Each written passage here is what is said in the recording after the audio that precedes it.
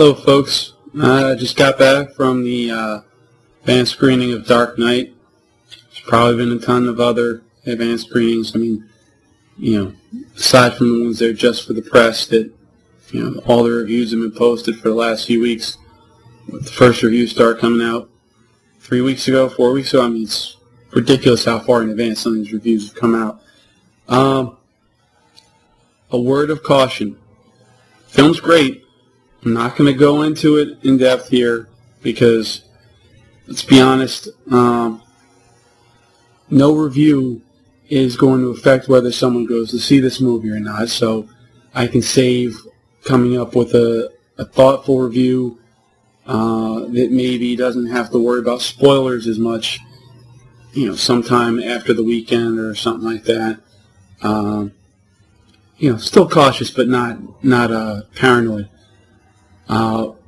But I will say, you've heard all the lauding of Heath Ledger's performance. You've heard all the lauding of the movie itself, that it's great, it's amazing. You've heard very few detractors, some knocking that it's too dark and sadistic. I believe the New York Magazine critics said it doesn't have enough fun to it.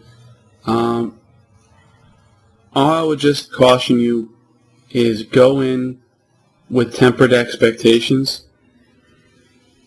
which I'd like to lie to you and say that it wasn't a great movie, but I feel that, when it's already put up on this pedestal, it's hard for it to live up to such great expectations, and I don't think that you'll go in appreciating it as much for the movie it is if you go in completely believing the hype. Like I said, I'd love to be able to lie to you and say that you shouldn't believe the hype because the hype is wrong. I can't say that. It was a really good movie, but I don't think I had the chance to be as thrilled by it because everyone, almost, except for maybe 3 critics out there so far, is saying how great this film is. And it's almost from being able to monitor that, even without spoilers, though I unfortunately caught a few here and there, even without spoilers, all the immense amounts of praise that have been heaped upon this movie sets up such expectations that, it's odd. If it only lives up to those expectations, it still doesn't hit you with as much of a, just an amazed, pumped feeling coming out of the theater from a good movie as if the expectations have been somewhat lowered and it exceeded those. It's unfortunate, the human condition, that expectations, I don't have my thesaurus in front of me here right now, guys. Expectations can affect how much you enjoy something. The same experience entered into with just a tweak to your expectations could be that much more enjoyable. So try to temper your expectations.